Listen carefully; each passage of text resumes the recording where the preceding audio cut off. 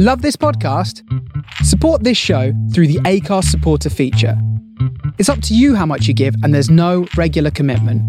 Just hit the link in the show description to support now. Here's a cool fact.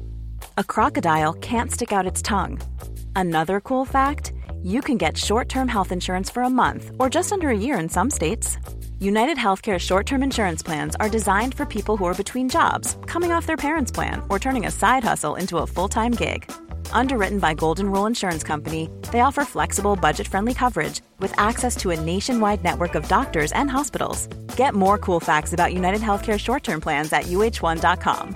Hey, it's Ryan Reynolds, and I'm here with Keith, co-star of my upcoming film, If, only in theaters May 17th. Do you want to tell people the big news?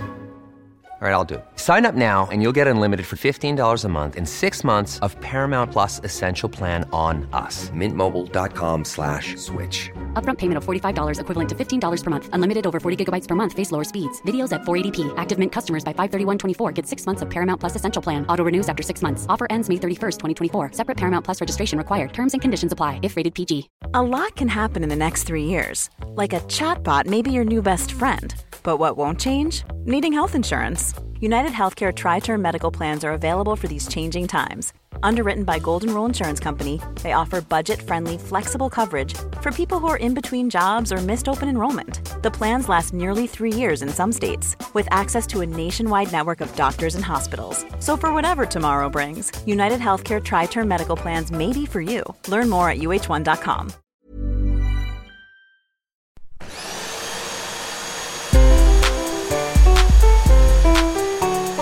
Welcome to Hoovering, the podcast about eating. I'm Jessica Fostekew. I love eating as much as anything else in the world, but also it sometimes brings me conflict, shame, and all sorts of other things that are rubbish. It's complicated and I think fascinating. This is a conversation with an interesting soul, not just about food, but about gobbling it up, or if you will, hoovering. Greetings, my favourites. This is a fascinating and funny episode, luckily for all of us. I had the pleasure of hoovering with a funny man called Ed Patrick. He's an anaesthetist, no less, so we get deep into the details of that with regards to eating and beyond, and he's an author now too. He has a new book out called Catch Your Breath, all about his madcap, clever clog's job, which is joyful. More on that later. Anyway, to the eating staff. Oh, actually first, to the admin staff. Thanks for listening to Hoovering, and mega thanks for all my patron, you know. You're the food and that both fuels and brings all the joy to this podcast, you listeners and contributors. I salute you. I need to make sure that you're coming to see my new show, Wench. It's coming to the Edinburgh Fringe, and then it's going to be on tour from September till December, and hopefully coming somewhere near your house. Tickets to that are, as ever, in the podcast notes, along with links to everything interesting that Ed and I mention in this episode. They're always available on my website, jessicafostekew.com. One way you can help this podcast is by following it on the social media at The Hoovering Pod, but also you can give it a 5-star review if you want and subscribe. Or if you want, you can take someone, if they're up for it, maybe hold their hand, and while you're holding their hand, say, have you heard about this podcast called Hoovering? All of those things I'm grateful for. If you've got actual money, you can become a patron if you want. Go to patreon.com/The Hoovering Pod. I've got a really exciting discount coming up for stand-up things just for my patrons, and it will be for a very limited time soon. Also, there are guest recipes, including really classy cookery videos for me. This month, I think I'm going to attempt to make a savoury porridge as recommended to me by Andy Oliver, face to face, no less. You can watch me fuck that up. Not just hear it, you can watch it. And you never know, I might not. Millions of other things on there for patrons, loads of exclusive content and opportunities to make me eat crazy shit, all that sort of stuff, just for from as little as £2 a month, and it all goes towards funding the podcast's guests and production. Right, enough of that boring shit. Let's hoover with a man whose job it is to knock us out. Ed and me met over the Zoom, as he's in Oxford and I'm not. We had lunch, and I explained more about that right at the start. Be warned, he mentions the calorie content of a pudding at one point, so if you need to dodge that chat, please don't venture any further today. If you don't mind that content, as long as the host says something celebratory about the calories and moves that shit on nice and fast, please enjoy this episode. we've got quite a fun brief, I think, for this one, if I don't say so myself, which was roughly to use an ingredient that you wouldn't normally choose or that you wouldn't normally love and try and make something that will bring you joy out of it. So talk to me about what you made. There's two things that happened. So number one is that something happened that brought me joy. So essentially, yesterday I went to a artisan baker to get a sausage roll for lunch. Like, not any sausage roll, like a £3.50 sausage roll. Yeah. And I ordered it. And then without even saying anything, the guy, the manager, I presume, just came and said, if you let me pet your dog, I'll let you have a sourdough loaf as well. And the sourdough loaf was £4. So it was more than the sausage roll. Oh my God. Before he changed his mind or did the maths, I was like, yeah, absolutely. Yeah, sure. So I just completely rented out Nelly for that. Yeah. So I've got a sourdough as that. So that's something I wouldn't have normally been excited about, but I've got that. And then I thought, well, another ingredient. And I've been opening the cupboard for the last couple of months and there's a tin of chickpeas. That's just, every single time I open the cupboard, it just goes, come on, man. Like, just open me up. Come on, look. Yeah. I ran out in October. Look, time's almost up. And I don't get me wrong, I don't mind chickpeas, but I always eat them and find there's a little bit of disappointment. And, they're kind of more sort of flatulent food than anything else, I find. Yeah, it's true. So, there is. I know exactly what you mean with the old chickpea woes. Yeah. Yeah. So I have taken a photo for you, but as well, but I can just show you now so you can see too. Yes, please. So what I've done is, like, I've gone sort of like a hipstery sort of. Okay. Poached egg on top with chickpeas, which I've mixed in a sort of little bit of garlic, truffle oil, lovely. And some chili. And then I thought I need to put something else on because otherwise it's going to be quite brown. And so I decided... I've decided to call it shards of avocado. Shards of avocado. Avocados, yeah. Lovely. Really nice. So there we go. Just for a little splash of green in the middle. Well, absolutely. I feel quite confident that yours are going to be delicious, especially with all that chat of garlic and truffle oil. Well, I hope so, yeah. I did eat half of it earlier as well because I was just... I was going to say go gadget, yeah. Okay, great. Oh, good to know. Well, I'll show you... Well, I have... I think sweet potatoes are overrated.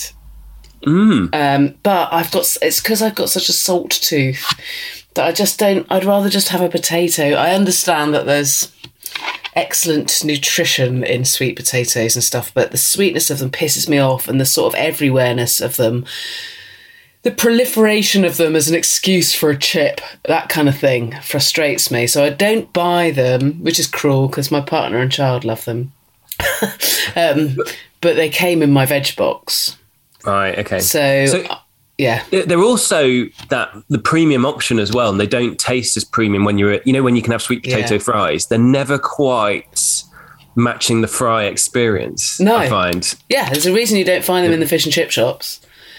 Well, because I think they need to be offset by so much salt and heat for me to want them. So I think potentially I've done that. I've made like a savoury muffin with them. Oh my goodness, over my desk. That's incredible. And they've got like it's got seeds and parmesan and feta and chili and spring onion. Hey, I tell you what, you could sell that for £4 in an artisan bakery. Yeah, definitely. Yeah, and then I've got we're going away in a few days, and I've got loads of cabbage and carrots. So I've just made like a miniature coleslaw. But my goodness! I mean, it turned out to actually be a mountain for one woman. So I'm into it. Let's see how we go. The other good thing about these savoury muffins is they freeze really well, and they're great to just shove at a child. I was going to say that it looks quite picturesque as well. We'll see. Okay. One question I had for you, actually, was: have you ever had a guest or anyone that suffers from misophonia? Is that the fear of sounds of eating? Yeah. I didn't know that was a proper name for it. So, just say I've got a friend and he's one of my best mates and he listens to a lot of stuff, but I guarantee you he wouldn't be able to listen to just for this little bit because we go on holiday and he'll go from being my best friend in the world to suddenly, it's almost like the Incredible Hulk change. And I'll be eating, he'll just be like, eyes glaring at me. And it's an anger he just can't control. Oh, really? Yeah. I know lots of people who hate the way their parents eat, or some people who don't like the way their partner eats, or siblings. It feels like siblings and parents. I know loads of people who are like, ugh. I've got one friend who's convinced that her dad can crunch mash. What?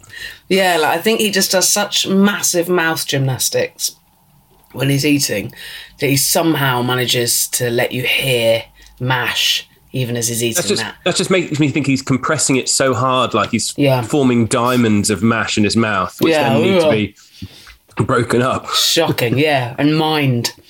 I have had people message me saying, I've got this phobia of the sound of eating, but I'd love to listen to the podcast, this, that, the other. And I was like, well, I don't know what to say, to be honest. The trick I found when I'm recording in real life is that I've got microphones that are good, but not good enough. So they don't sound like studio quality podcasts. This podcast never does.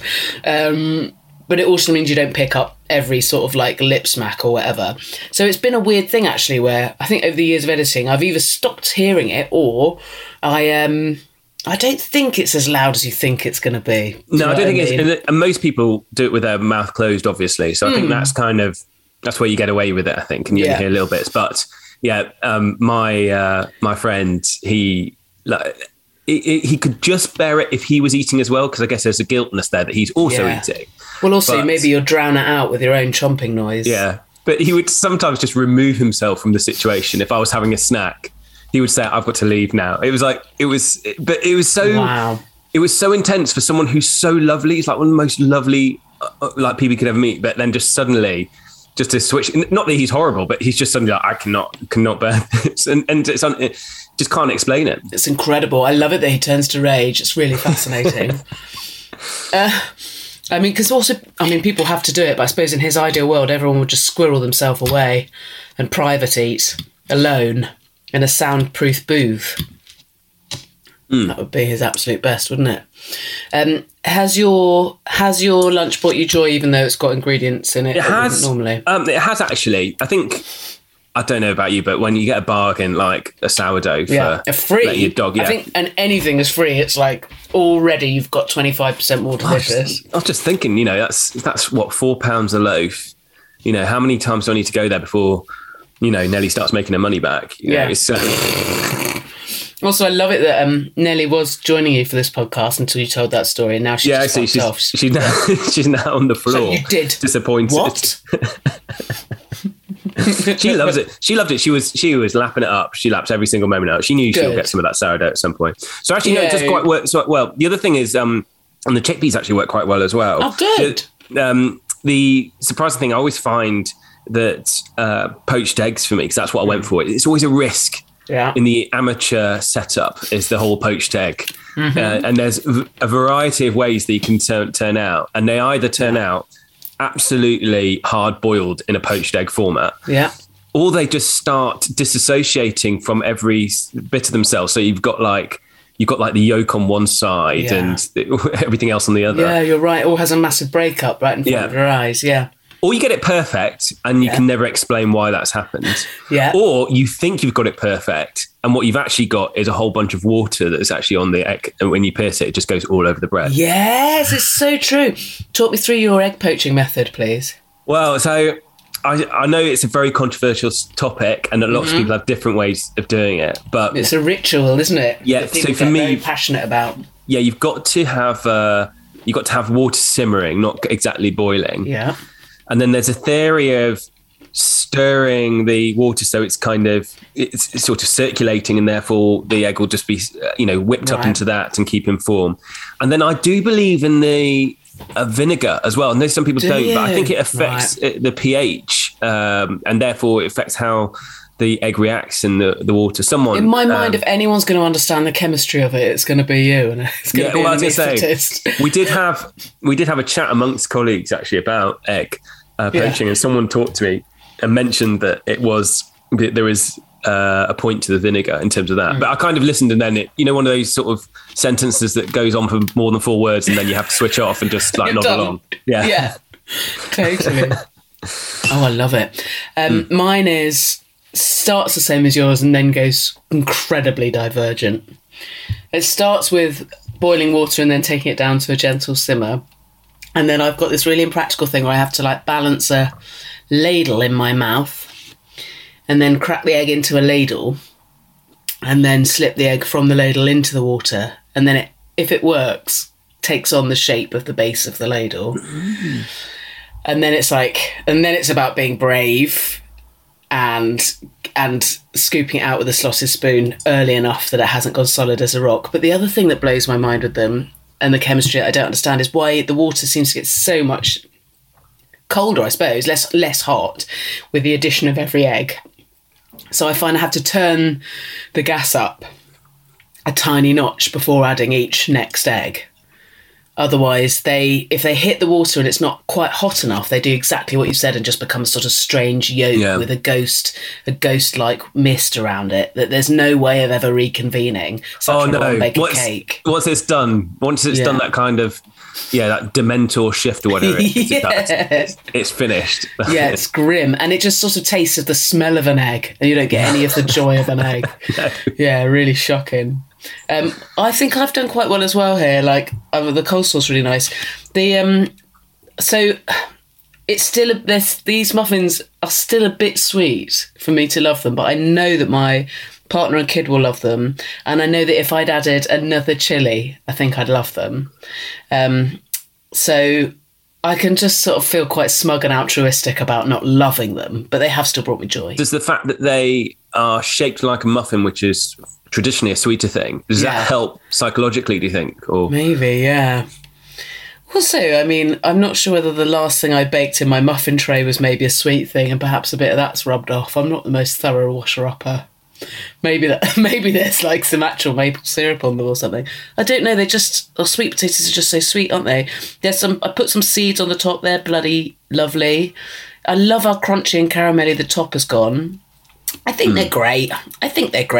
And I don't know. They've got Michelin star quality from my view. I can see. Do you think? I can definitely see that being served up in sort of cut in half. A little bit of one of those starters you didn't order, you just suddenly turns up at your table. Yes, one of those ones, like the amuse-bouche. Yes, I love it. God, it's been a while since I went anywhere fancy enough to get a surprise miniature course. I want to. Yeah, that needs doing again. Have you ever been for any of it? What's the swankiest thing you've ever eaten?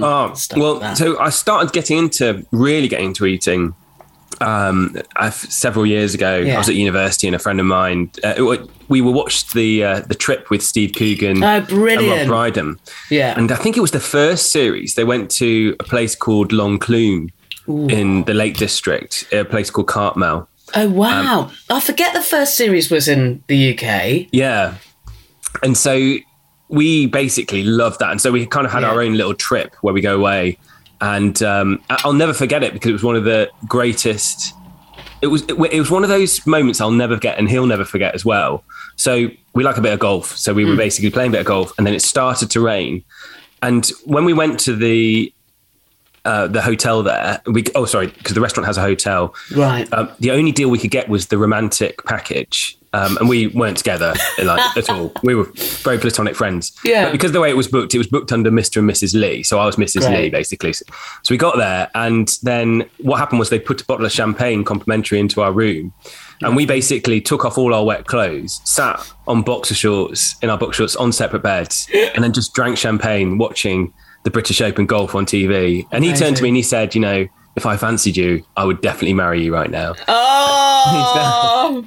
I love it. And he's now married and got 2 kids, but I still remember that.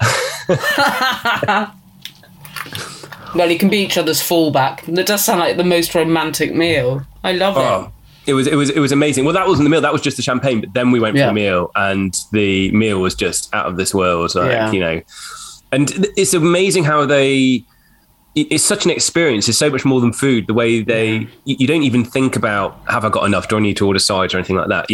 There's 10 courses or whatever. Just like, it's almost like the spa version of food. Where you just basically just lie back and let it happen. And totally. You tell me what to do and I'll do it. Yeah, you forget how relaxing that is. Actually, that's like one of the best things about... Yeah, you put yourself entirely in their hands, don't you? Yeah. God, it's the opposite of the way that, like, fast food has gone, isn't it? Where fast food's all like, if you don't want lettuce, you just tell us. If you want double cheese, just tell us. What you want, we'll do. Whereas the posher the restaurant you go to, the more they're like, how fucking dare you ask for salt? but also some of them as well. I remember on occasion, like, an ex-girlfriend, like, took me for a birthday lunch at a very, like, you know, posh Michelin star place. I think it was the first time I'd ever been to anything like that. Now, she's normally very, like, she is very on board with sort of being clear about what menus are which sort of thing. And she'd been told that a certain menu was on that day, but it wasn't on that day.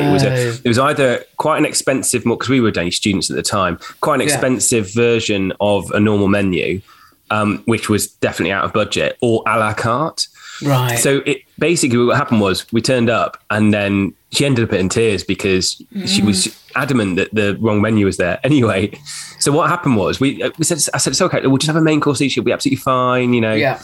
Anyway, so the restaurant got wind of this. And then what happened was they brought out complimentary amuse-bouche, complimentary starters and stuff like that. So whereas everyone else was on the sort of set menu, we looked like that table out of the Blues Brothers. Have you ever seen that? Where basically loads of people were just bringing dishes to us and we were sort of, oh my goodness, these people are eating a la carte. Yeah, you ended up looking like the poshest people there. Exactly. And you played a blinder there. Well, exactly. And I think they're obviously seeing into the future. I mean, we were like young, you know, we weren't really sort of, you know, going to be turning up every week, but they obviously think, you know, these people might come back in the future. And I love it. And in these days, they're probably thinking these people are young, so they're definitely going to leave lots of internet reviews and Instagram about this experience here. So we better make sure they have a great time. But hopefully I've paid it forward. And now if you are good for it, you can go back and pay full whack. Oh, yeah, absolutely. Yeah. Yeah. How fun. Scrumdiddlyumptious. Yeah, but what would you sound like if you said it now in a big boy voice? Scrumdiddlyumptious. Yeah, pretty cool. Question I love asking. I know you do comedy things, but I'm really interested in your other job. And I ask everyone who comes on this podcast how what you do for work affects how you eat. But I mean, I've got loads of questions about that around being an anaesthetist. I want to know how being an anaesthetist affects how you eat. And I guess that was different throughout the pandemic, as you've detailed so brilliantly in your new book. But also I've got questions about people having anaesthetics and eating. Because I want to know, and there's probably really obvious reasons about puking, but I want to know why you can't eat before an anaesthetic if you still can't. And what do you do about people who are having one in an emergency then, who might have just had a taster menu? Who might just had a taster menu. Yeah. So you're absolutely right. It's one of the key things in anaesthetics is eating, and when people have it or haven't eaten. So basically, most people only meet an anaesthetist, and then when they're about to have an operation, and then they suddenly disappear, and you don't hear about them again. And they're, you know, and there's a lot more to it, which is what stimulated the book, because I thought it's just so fascinating. When I first started it, because obviously in the UK, you do medical school, you do general jobs, and then you start a specialty. When I started anaesthetics, it was like I started medical school again. Right, like, God, everything was completely so different. Complicated. Well, not just that, just what you do. I mean, like, you know, not everyone's job is to make their patients unconscious and paralyze them. You know, that's generally frowned upon in most parts of medical practice. But anaesthetics, that's you know, that's par for the course. So so everything sort of changed when I started there. But so with the eating, the problem is that when you give someone an anaesthetic, you take away their reflexes. So right now, like, you know, you've just eaten something, you know, if something tried to come up, there's automatic reflexes. You might have you might have a burp or whatever sort of thing like that. And you'll keep it down. But when you give someone an anaesthetic, you take away that reflex, which is protective, especially if they're paralyzed as well. And when I say paralyzed, I mean, we use like medicines that have derived from poison arrows. You know what I mean? That kind of... Yeah. It's literally paralyzed. Yeah. It's, It's fascinating stuff. And, Yeah. you know, when you do something every day and it becomes your job, you just think, well, it's just you know, normal. So that's why I started writing it down, because I was like, this stuff is nuts. You know, the fact that I'm giving curare-based medicines to people to paralyze them so they can have surgery. So anyway, so back to the food thing. You, once you do that, you are at risk of things coming up. Mm-hmm. And if things coming up is one thing, but if they then go into the lungs, because that's the next tube down, that's where you get into real problems, because acid or food that makes it up into the lungs, suddenly you'll have an aspiration pneumonia, and it can be really difficult to survive that sort of thing. So that's why you have to be staffed for that. But you're absolutely right. What if someone comes in an emergency and they've just had, you know, 10 like Big hot Macs. dogs, something like that? What do you do? Well, you've got to stop those Big Macs coming up. So we do what something is called an RSI. So normally, which stands for rapid sequence induction. So I'll give you two scenarios. One, you come into hospital for your surgery. You have planned it. You've not eaten. You come in. We give you a nice slow anesthetic. We make sure everything's okay. Everything's planned and gone quickly. But as I mentioned, you take away that reflex, but it's okay because you're starved, so it shouldn't be an issue. But if you're not, we've got to move quickly. So we do this rapid sequence induction where you give the anesthetic and then you give the paralyzing agent immediately after each other, in doses big enough to have an effect within about a minute or so. Right. Whilst that's happening, you have one of the ODP nurses will do what's called cricoid pressure, which is where they press down on your neck here. And what they're doing is, and if you can do it, you can just sort of press down up there, and you'll feel it feels a bit funny when you push back. And that's in order because your esophagus, which is your food pipe, sits behind. So you're pressing down to close the food pipe as you go off to sleep. So you'll suddenly disappear. Yeah, exactly. It feels strange, but it's only for a couple of seconds, because then you disappear off to sleep. But that's still pressure is still held on, whilst we then. I love it. It's just done manually as well. It's just a nurse pinching you. Pinching your food pipe in. I mean, there's lots of debate whether the cricoid pressure actually does anything, and some people think it does or doesn't. But I mean, you're not going to do it, basically. Yeah, 100%. It's part. So you press down on that, and then as the anaesthetist, you'll then look to get the breathing tube in the right place. Now, once the breathing tube is in the right place, you can take that pressure off, and then if something comes up, it's less of an issue because you've got the airway protected then. Yeah, because the tube's in it. Yeah, tube's in. It's blocking the airway. There's a cuff up around it. Oh my God, and then you can also, like, you know, if it's someone who's got like bowel obstruction, you can obviously put like a drain down sort of thing. So that's, you know, goes into the nose, and then that kind of lets things come out that way. So but you're absolutely right. The main issue is stuff coming back up and then going down. So I've got so many, and I want to know as well, like about like, because essentially medicine that you are having is, I mean, it goes in your body like food goes in your body or drink goes in your body, and has an impact on your gut and your intestine and all of those things. And because aren't there foods that you can eat that inhibit your absorption of some drugs? Like really intense citrus and poppy seeds and things like that get, or is it mainly citrus? I thought maybe grapefruit or something. Yeah, I think some of the drugs can have that effect, and they're mainly oral drugs. Right. Obviously, a lot of the drugs we give are directly into the vein, so you bypass that first pass. Fine. So you can. But I mean, for instance, one of the things is you know, things like having paracetamol overdose. They recommend activated charcoal within a certain amount of time in hospital in order to absorb and prevent so much getting into the system. So it can be used beneficially as well. There was a brief phase where you could get a little shot of that in Pret, and it was like, oh, for fuck's sake. I mean, is that just for the one in how many people in here who've just overdosed? Well, like, come on. It's not the same stuff. That's definitely is just kind of your wellness, you know. Yeah, activated charcoal. Yeah. Lovely.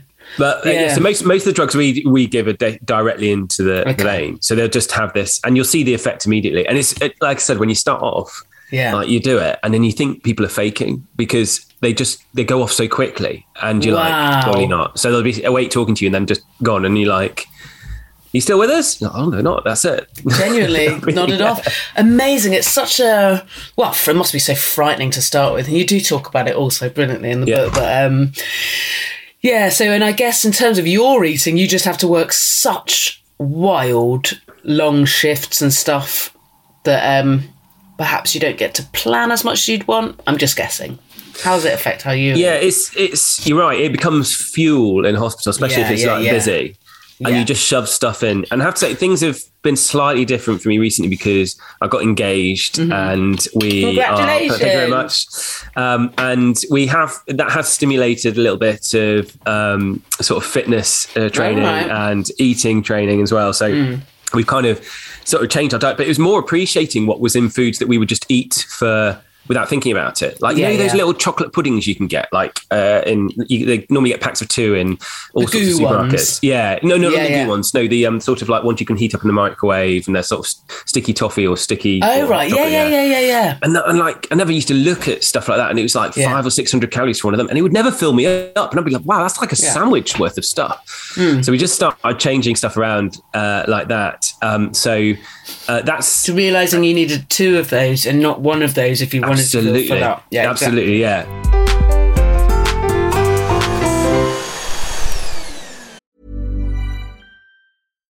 One size fits all seemed like a good idea for clothes. Nice dress. It's a t-shirt. Until you tried it on. Same goes for your healthcare. That's why United Healthcare offers a variety of flexible, budget-friendly coverage for medical, vision, dental, and more. So whether you're between jobs, coming off a parent's plan, or even missed open enrollment, you can find the plan that fits you best. Find out more about United Healthcare coverage at UH1.com. That's UH1.com. This is Paige, the co-host of Giggly Squad, and I want to tell you about a company that I've been loving, Olive & June. Olive & June gives you everything that you need for a salon-quality manicure in one box. And if you break it down, it really comes out to $2 a manicure, which is absolutely insane. It's also so easy to get salon-worthy nails at home with Olive & June. The difference between how your nails used to look when you did them yourself and now with the Mani system is a complete game changer. The best thing about Olive & June, too, is it's a quick dry. Dries in about 1 minute, lasts for 5 days, and full coverage in up to 1 to 2 coats. Visit oliveandjune.com/perfectmani20 for 20% off your first system. That's oliveandjune.com/perfectmani20 for 20% off your first system. Quality sleep is essential. That's why the Sleep Number Smart Bed is designed for your ever-evolving sleep needs. Need a bed that's firmer or softer on either side? Helps you sleep at a comfortable temperature? Sleep Number Smart Beds let you individualize your comfort, so you sleep better together. J.D. Power ranks Sleep Number number 1 in customer satisfaction with mattresses purchased in-store. And now, save 50% on the Sleep Number Limited Edition Smart Bed for a limited time. For J.D. Power 2023 award information, visit jdpower.com/awards. Only at a Sleep Number store or sleepnumber.com.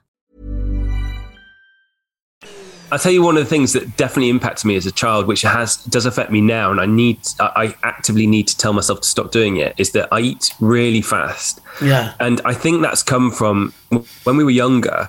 My mum, if we used to have a meal that had any leftovers, or if there was, like, for instance, if there was like a occasional Sunday where we'd have a meat on a bone sort of thing. Yeah. Whoever finished first could have seconds first or gets the bone. I think the bone was the prize.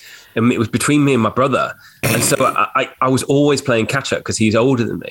Yeah. So I'd always like wolf it down. And so I think that trained me, because I then, like, there was a jelly eating competition at school. And you couldn't use your hands, you just had to use your mouth. Oh, my God. Like, when we talk about hoovering, I absolutely hoovered up that competition. There was no...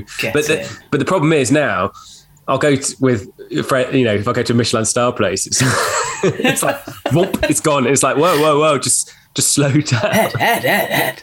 Easy. You do know you're not alone. Yeah, I have moments like that. If I'm really hungry, I can't. Like, and actually, again, like, the older I've got, the less prideful I've got. I'll just be like, just need to really need to eat something now. But yeah, I've got better at slowing down. But I haven't got any excuse. I'm an only child. Just a hooverer. Sometimes you have a level of hunger that demands you eat like that. I don't fully trust anyone who can resist doing it. Who can even if you're fresh out the gym, or like whatever reason you're fucking hungry, I don't trust. I think there's like an element of psychopathy about someone who could just nibble slowly, savouring every bite. I completely agree, because that whole being hangry, that whole way your psychology and your mind changes when you are hungry, to like be able to control that when it's presented with you. No, not something. I'm sure there's an extent to which it can be learnt, but I don't think I'd enjoy the learning process, if I'm honest. Talk to me. Well, you touched on it there, so talk to me about eating growing up. I'm the youngest of three. Okay. And so, like I said, I was always playing catch up with my brother when it came to the speed eating competitions that I didn't know I was partaking in. So I used to just eat everything and everything. And there's a few things I've taken from there. So you weren't fussy? Well, no, I wasn't fussy, but there are certain things which I've carried into adulthood which I don't like to eat, which, Oh, really? So one of the things that I really hate is Brussels sprouts. Okay. Like, absolutely. They make me retch, but I was forced to eat them. Oh, no. And still, if I end up on like one of my family's places for Christmas, I'll get a couple stuck on there. Like, ugh. So, yeah, I really can't stand that. But I can understand that. Generally, not fussy at all, which is really nice in the sense that I'm quite happy to experiment and try things as well. So, yeah, I've been lucky in terms of that. And like I said, it's just formed, food has just been, if you can have nice food, it's almost like a holiday in itself, I find, those experiences you can have. You can certainly turn something that needs to be done into a really celebratory event. Yes. Or a mood transforming event, or like a positive thing to hold on to that's coming soon. Yeah, exactly. And one of the things was we, myself and my fiance and Nelly. Look at you just getting used to saying that. I love it when that word is so weird, isn't it? It is so weird. I love it. It's so pretentious as well. It's like, that's gorgeous. No. Me and my partner, sorry, my fiance. It's like, I love it. It's Beyonce with an F. That's the thing. It's Beyonce. So when at Christmas, we were both working Christmas Day evening. And so we didn't want to have to cook and then clear up and everything. So we went then for a meal out for Christmas Day. So we had Christmas Day. I've never done it before.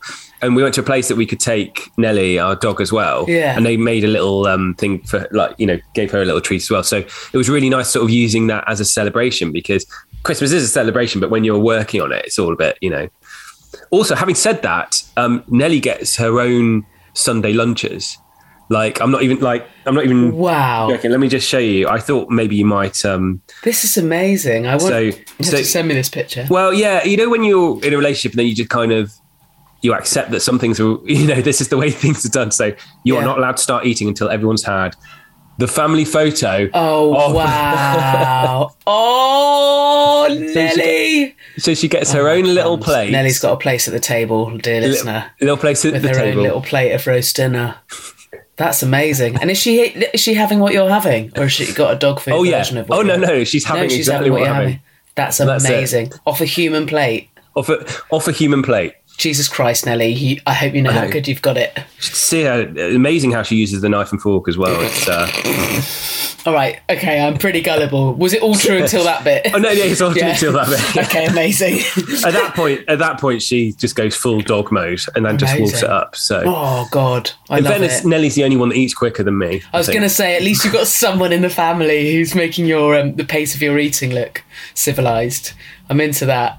Yeah, it's funny, isn't it? And Nelly was originally your fiance's pet and now is both of your pets, right? Exactly. I got a certificate of poor adoption, which I don't know what legal standing that holds, but it's certainly, made up the numbers for Christmas presents. I love my partner's got 2 cats who are obviously now my cats. And I similarly had some adapting to do to how kind of treated like humans they were going to be, but they don't I say they don't join us on the table.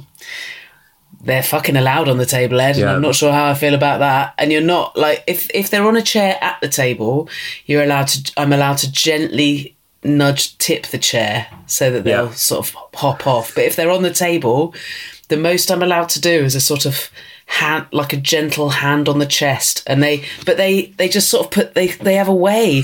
It's almost like a strongman move of, especially the boy one will just sort of manage to press his density further into the table, and his claws go in, so he'll just sort of slide slide very, very slowly, and then just as soon as your hand's off, because I'm not allowed to sort of just pick him up, he'll just sort of shuffle closer so that his nose is inches from your food at all times. If he's in the room, he's close to you. Yeah, we've got 2 cats. Well, I say we, that they also came with said fiance. So we've got basically a miniature zoo, and they... Right. Yeah, I had a cat when I was younger, but I'm definitely more dog person now. And like you said, they have particular ways of being treated too. And also they get into places without you realising. Like there was a point where Joe just left some drawers open, and so I shut the drawers, and then about 5 hours later got a message saying, why did you put one of the cats in the drawer? And I thought it was one of her jumpers. That's what I thought it was. Oh God.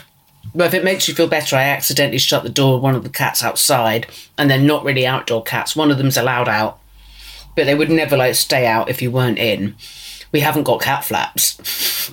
And I went out, and about 3 hours later my girlfriend came home and was like, Conrad the cat was crying in the bike shed. And I felt really bad. I might even have to cut that out of the podcast. Or I might leave it in. Talking of Christmas Day, we had in one of the Christmases between the lockdowns, where we suddenly, the one where Christmas was cancelled at the last minute, we had Christmas at home, just us obviously, and my ex, my son's dad, who's in our bubble obviously, and that I cooked a roast chicken, I think it was, and Conrad the cat, we were all having a lovely time after lunch playing games, and we heard this thunk, and he had managed in the kitchen to get it out of a Tupperware that I'd put it in with 4 elastic bands around the Tupperware, and he basically headbutted it off the kitchen side until the Tupperware smashed on the floor, and he probably only had 1 lick of it, but that was the whole thing done for. So in a way, me accidentally locking him out so that he had to cower in a bike shed for 3 hours, terrified, is probably reasonable comeuppance for that, do you reckon? What sort of payment for licking that? For undoing probably a week's worth of chicken leftovers. I've got on my very sort of not that active at the moment, but getting more active Instagram. I've put a video on there of one of our cats bringing in, so Stormy, I've got Peanuts and Stormy, bringing in a bird, so a magpie. It's a dead magpie. And he was just sat there with it. And I was like, what are you doing? Oh. So I then grabbed him I was about to grab him, to take him outside. And then he let go, and the bird was very much alive. And then basically flies across the room, then flies in, and now I'm stuck with a magpie. Oh God, you've got a pet magpie as well in the zoo. I know, after it all, yeah. But then I had to stop him from chasing it down. But the good news is the magpie did make it away, and it is still alive today. So okay, it's still alive and is an outdoor pet. Has become an outdoor pet who doesn't need a place at the Sunday lunch table.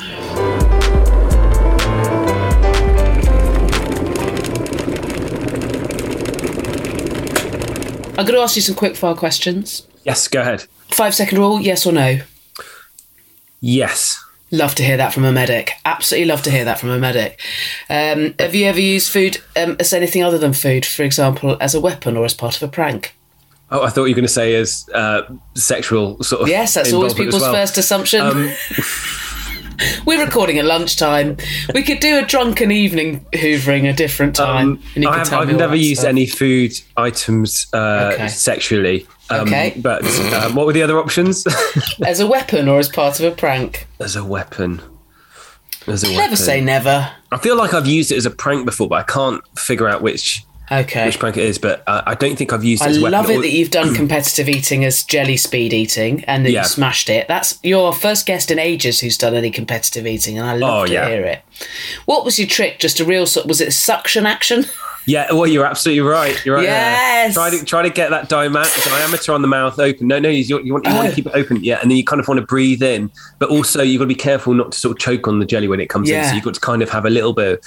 You've got to get close enough that you're hoovering up, essentially. Right. That's exactly what it is. You're hoovering it up rather than... So mouth in, nose out. Yeah, exactly. Oh my God. I don't know if I could allow anyone to watch, but I would like a go at it. Hangover, what are you having? Oh my God. When you're not on your pre-wedding health kick. Yeah, well, probably post-wedding health kick this will be. But I'm a big believer in the rehydration sachets. Oh, nice. Here we go. That have done it. So you can make your own. There's a WHO, World Health Organization ingredient list for anywhere in the world. This is great. Yeah. So what goes in it? Some bacon? Oh, it's like it's like just whatever's in like one of those rehydrations. So you've got a little bit of sugar, some salts and stuff like that. Basically, you mix it all up. But yeah, I generally get one of those sachets. Right. Like a Diora Light or something. Yeah, I was so hungover once in Edinburgh and with some friends, and we were in the Hollywood Park and we were driving, and I asked them just to drop me off because I felt so ill. Yeah. And I walked we were in Hollywood Park, and I walked from there down to Cameron Toll, where I got some rehydration sachets, and it wasn't until I'd had that I felt vaguely normal. So that's definitely the thing I would have. I'm a big fan of wheat beer. That's what I love to drink. Actually, wheat beer, like Hoegaarden and Erding. Yeah, lovely. They're sort of flat floral. Yeah, gorgeous. Now, if I drink only that and gin and tonic, and nothing else, then I generally survive hanging a hangover. But if I if I drink other things, if I was to have like 2 pints of beer, I would definitely have a hangover the next day. God, isn't it funny? I find that stuff changes with me over time as well, though. Fizzy wine, like anything from Prosecco, Cava to champagne, doesn't matter how posh it is. If I drink just that, I get a horrible hangover. If I have a glass of that and then move on to grown-ups drinks, I don't always have a horrible hangover. Conversely, if I drink just gin and tonic, I feel absolutely fine the next day. But I also don't get that drunk. Isn't that strange, that the internal chemistry of that? Or is that a universal thing? Because some people are horrible on gin. Yeah, well, hence the old mother's ruin catchphrase. They all just get really upset. Yeah, well, I mean, I used to, in Edinburgh, the rickshaw drivers, the bicyclists. That used to be my job. Oh, wow. I used to do that job, cycle people. And you could definitely tell the ones that had been having gin because it was there's a cliff, there's an emotional cliff with gin.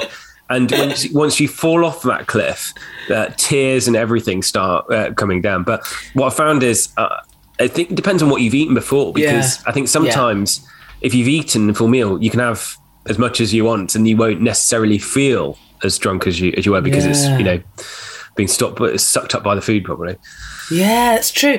I wonder if I'm just asking you on the assumption that you just know everything about all medicine, but I do think some people have there's obviously that emotional fall point with gin, but there are other drinks like tequila and white wine where some people do get and I've noticed with me sometimes white wine have to be really it can be really mood changing. It can make some people really aggressive. What that is. I think different people react differently, and they avoid things. I mean, that's the whole thing with, like you said, things like gin, or there was that whole thing with Stella, wasn't it, where that had a very aggressive. Yeah, exactly. What is it? Something particularly about that drink, or is it just the fact that it's quite strong and cheaper than others, or something like that? I love it that you've just gone straight for rehydration tablet. Oh yeah, definitely, totally. No messing about. Just actually makes it. It's so much more efficient than any of the types of thing. And that's also essentially the oral version of putting an IV line and a drip in and having that. That's essentially just drinking that. That, for me, the science behind it. Yeah. But it's so funny you talk about, like I said, with drinking and drugs and things. One of the things I find fascinating about anesthetics as well is the fact that, in society, we're always like, drugs are bad, drugs are bad. Yet, drugs are my thing every day.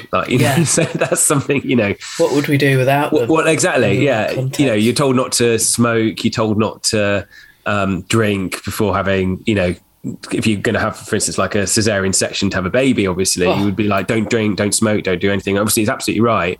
But then at the same time, you come in and we'll give you all sorts of drugs. Yeah. We're going to give you something really intense so you can't feel anything there. There is, isn't there? We've got a real... But don't you think that's... I mean, I'm going to be really philosophical now, but it's a theme in the show I'm writing at the moment. I think we're still so obsessed. Humans are so clever, but we're still so obsessed with those binary... We love things to either be good or bad, black or white. And it's actually like, well, it's just not how the world works. It's not how we work. Sadly, otherwise all stats would be way more useful than they actually are, and we could all predict everything perfectly, etc., etc. But it's just not realistic.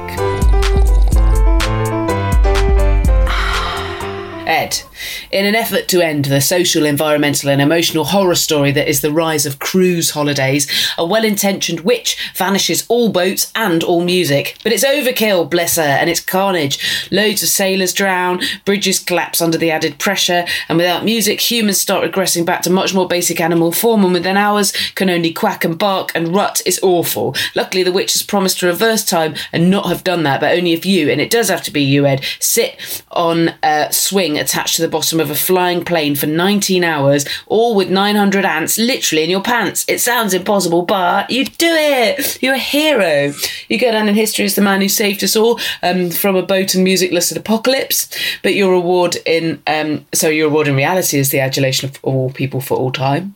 But your reward in the moment, and bearing in mind that was a really long 19 hours that you were way too preoccupied during for snacks, is the feast of your dreams. So this is the opposite of the last meal, in the sense that it's a fantasy situation. Your answers don't need to be possible. You're the happiest and the hungriest it's possible to be. So it's the opposite of a last meal. It's just a best meal. I would love to know in that scenario, and bearing in mind I don't give a shit about consequences, ethics, anything, what would be your ideal thing to eat and to drink? And if you would like a who, with and where, you can have a who, with and where.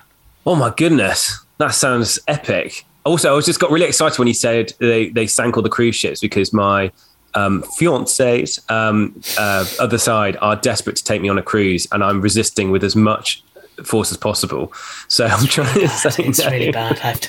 Some people love them. They love them, but I'm just sort of like, no, I don't want to do it. If there's any bit of you that thinks I might not like it, you will hate it. Yeah. I've heard also that if people die, they just bring helicopters to lift off the bodies on the cruise lines. That's what I've been told. But then most of them have got a mortuary on board because of the general demographic of the occupants. I mean, like, yeah. The best meal I could possibly have for saving the world. Yeah. Oh my goodness! You know what? I'd love to be able to try and eat again without absolutely feel like I'm dying. Is an oyster. Yeah. I had them. You know, Borough Market. Yeah. Borough Market used to have the oysters there. They were great. And then I was in California, and I had one there. And then about 7 hours later, a few hours later, I started becoming really ill, and I thought that someone had basically poisoned me and I was being captured and stuff like that. And that wasn't the case. And then me and my friend who I told you I went away with for meals, one night we had oysters and a burger. Then about half an hour later, I was in the bathroom and I had a choice to make whether I was going to be sick in the sink or whether I was going to stay on the toilet. And I couldn't. It was a terrible moment. And my friend said to Ish, after much cacophony coming from the bathroom, asked if I was all right, and I just replied, "I think you're going to need a new toothbrush." Oh no! Oh no! Oh god! So I'd love to have an oyster without that happening. Yeah. So you need to not have the oyster intolerance that you've clearly got.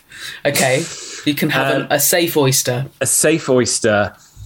And drink wise, I have to. It's good. I want to go for something that I wouldn't normally have, because I would normally have a wheat beer. But what wouldn't I tell you? What I haven't had in a long, long time as a wheat beer is an Einstock, which is an Icelandic wheat beer made with Icelandic spring water. And they used to be able to get it here, but it tastes so fresh. It feels like you're drinking sort of mountain beer that was made in the mountains. So I'd go for an Einstock and an oyster.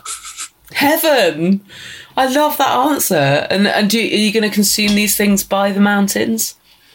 As in by the mountain full? Have you got like a location, a dream location? I think you meant, am I going to consume mountains of them? Probably both, actually. Yeah. Well, both. I wouldn't mind doing that I was going to say in Iceland, but I wouldn't mind doing that on the beach either, actually. Well, let's invent an Icelandic beach. Yeah, an Icelandic beach that has sun. There's Icelandic beaches. You've obviously got things like the Black Beach, the Black Sanders beach, but maybe Iceland with tropical rays of sunshine. Lovely. That doesn't affect the ecosystem in a negative way. No. Maybe near that ship that was it Justin Bieber or someone had a video shot by, derelict ship, something like that. Lovely. And a coffee van available as well nearby for barista style coffee. It's one of the things I've requested for my wedding, that I can have a coffee van so we can have proper coffee, and that's not been granted yet. So, well, I wish you luck with that. Great. Well, thank you very much for doing my silly podcast. Oh no, well, thank you so much for having me. It's been wonderful.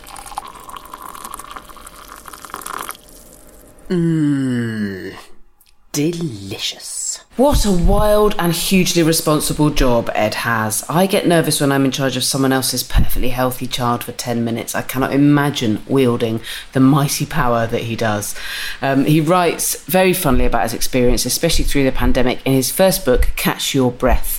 You can get it in all the normal places you'd get a book. It's out now. Get it, read it. And he's taken a show of that very same title up to the Edinburgh Fringe, so get your beaks over for a watch of that as well. Only after you've been to see me do Wench, obviously, and then go and see Catch Your Breath straight after. Perfect plan. He is on social media, Instagram especially, as @PalmerPatrick, Parma Patrick. If you're a patron, you'll find out the reason behind that choice of handle or name in one of my future outtakes. And if you're not, I'm afraid it's a secret to you. Unless you know Ed and you can ask him and he'll just tell you. Follow the podcast on social media @The Hoovering Pod. Follow me @Jessica Fostekew. Come see me on tour, please. I'm taking my new show Wench to Edinburgh, and then from September till December I'm going all over the place, including a newly released date for Dorchester in Dorset, which is so near where I grew up. If you come to that one, you might get to meet my mum, or even worse, my dad. Oh God, I hope not. Maybe my nana, who knows. If you want to become a patron, if you want links to anything interesting that Ed or I mentioned in this podcast, please reference your podcast notes that I've laboured over to go with this podcast. Or you can get tickets to any of my live work as ever, or email me anything longer than a tweet on my website, jessicafostekew.com. Huge thanks to Acast for hosting the podcast. Hoovering is produced by Emma Corsham and the music is by Mike Greenway. Until in 2 weeks, happy Hoovering.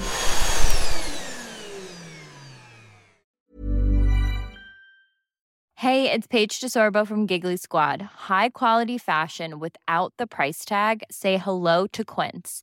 I'm snagging high-end essentials like cozy cashmere sweaters, sleek leather jackets, fine jewelry, and so much more. With Quince being 50 to 80% less than similar brands. And they partner with factories that prioritize safe, ethical, and responsible manufacturing. I love that. Luxury quality within reach. Go to quince.com/style to get free shipping and 365-day returns on your next order. Quince.com/style. Imagine the softest sheets you've ever felt. Now imagine them getting even softer over time. That's what you'll feel with Boll & Branch's organic cotton sheets. In a recent customer survey, 96% replied that Boll & Branch sheets get softer with every wash. Start getting your best night's sleep in these sheets that get softer and softer for years to come. Try their sheets with a 30-night guarantee. Plus, get 15% off your first order at bollandbranch.com. Code BUTTERY. Exclusions apply. See site for details.